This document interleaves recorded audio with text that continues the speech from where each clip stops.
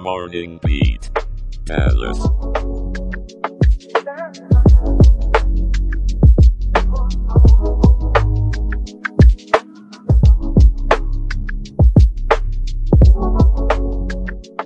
Good morning, Dallas-Fort Worth.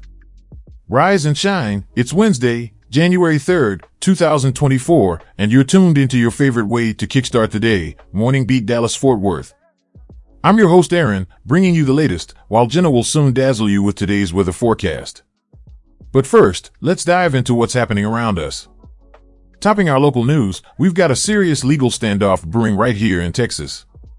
The Department of Justice is threatening to sue our state over the new border law, Senate Bill 4, which Governor Greg Abbott signed last month.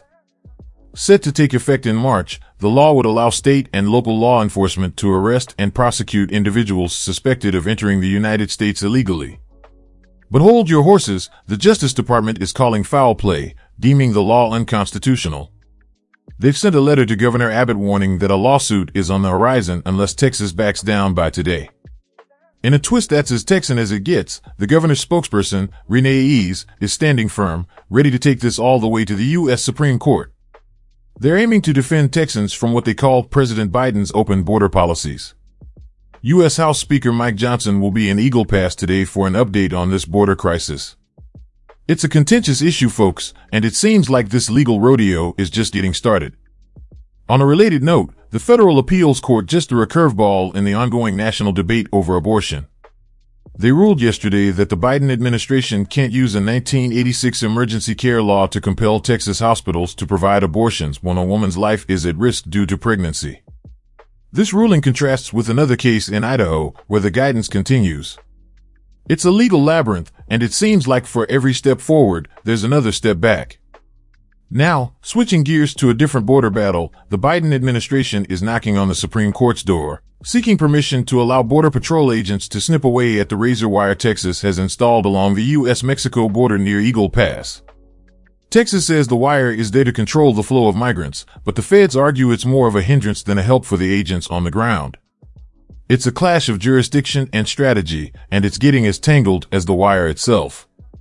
And here's a curious tidbit: the Texas lottery is under the microscope for turning a blind eye to what's essentially online ticket sales.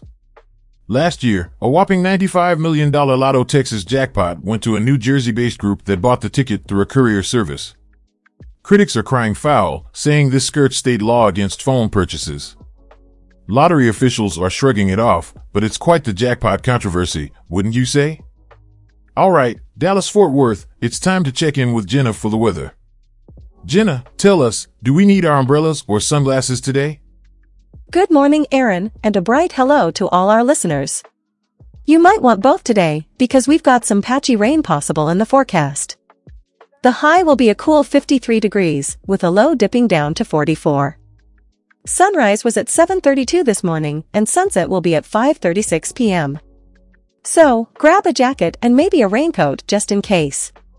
And remember, folks, if you don't like the weather in Texas, just wait 5 minutes.